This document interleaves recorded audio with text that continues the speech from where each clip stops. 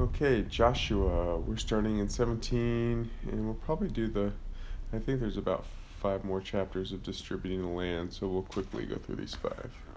Okay, so this chapter they're going through with Manasseh's inheritance, the borders again, but it also points out that Zelophehad was, one of the men of Manasseh, but he died with no sons, only daughters, and so remember that had come up earlier where Moses declared that they would inherit their father's portion.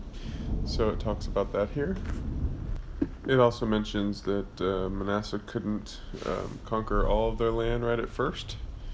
There were Canaanites still living there, but then later the Canaanites became forced labor for them. The chapter ends with kind of an interesting part because it's kind of like the spies who first entered the land in Moses' time, the sons of Joseph, which I guess is both half tribes, or Ephraim and Manasseh, want more land than they're given, and Joseph says, "Go take the hill country there," and they said the hill country is not enough for us, and the valleys have really strong people with chariots in them, and we're scared of them, which is very similar. But Joshua says, "You're strong people. You'll take them." I don't think he says it, but basically God is with you. It's kind of strange that they come back to that point. And then we move on to chapter 18. Okay, so chapter 18 starts with the five tribes now have their land and seven do not. Again, Levites are not counted in that, but Joshua is counted as two tribes. And so Joshua says, we're gonna divide this out. Give me 3 men from each of these tribes. Go walk the land, describe it, how many cities are in, what the land's like, and bring it all back, and I'll cast lots for you to determine which tribe gets which portion, which seventh of the land that's left. And the rest of the chapter is just describing the borders and the cities of the land that Benjamin's going to inherit. And then we'll move on to chapter 19. So Simeon gets land taken from the area of Judah. They're kind of right in the middle of Judah. They get Beersheba, which is a big oasis city. And the tribe of Simeon kind of disappears over time. So I've always assumed they kind of just ended up merging and becoming part of Judah. Because they just disappear. So, and they're right in the middle of Judah, so I don't see how they went along with Israel when the kingdom split. So that's always been my assumption. Okay, and then they're going to finish dividing the land between the other tribes, which are Zebulun, Issachar, Asher, Naphtali, and Dan. And Dan has to fight a little more to clear out their land. And I believe it's in Judges that says Dan doesn't have enough land, so they're continuing that, which is probably hundreds of years later. I don't remember exactly when.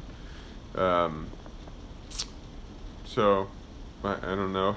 Again, I don't know how that all worked out and seemed fair, but that's how they did it. It seems strange to me that some tribes have to keep fighting to clear out the land for some tribes, but then other tribes have to do their own fighting. But there it is. And maybe it was consistent. We know Judah got one of the earliest picks of land, but he had to fight and clear out his own land. So maybe all the tribes had to do a little bit of that, and it's only mentioned for a couple of them. But that's it for 19, and then we're going to go to chapter 20.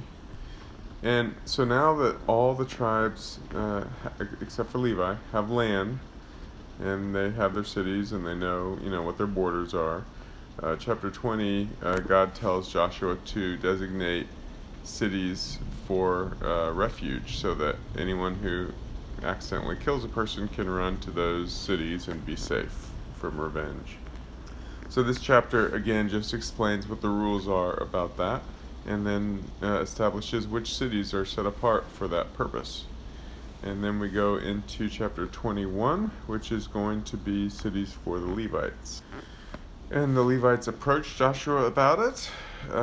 Seems a little impatient because surely he didn't forget them, but maybe so. And they said, "Hey, the Lord said we would get cities to live in and pastures around the cities for our cattle."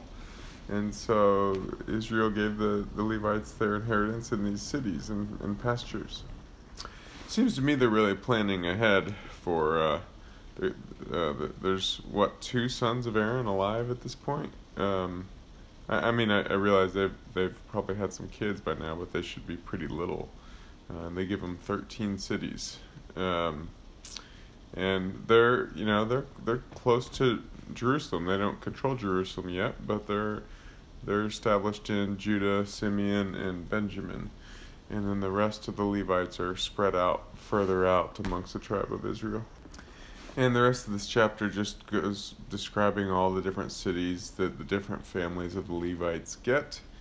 And the chapter ends by saying, so the Lord gave them rest on all sides.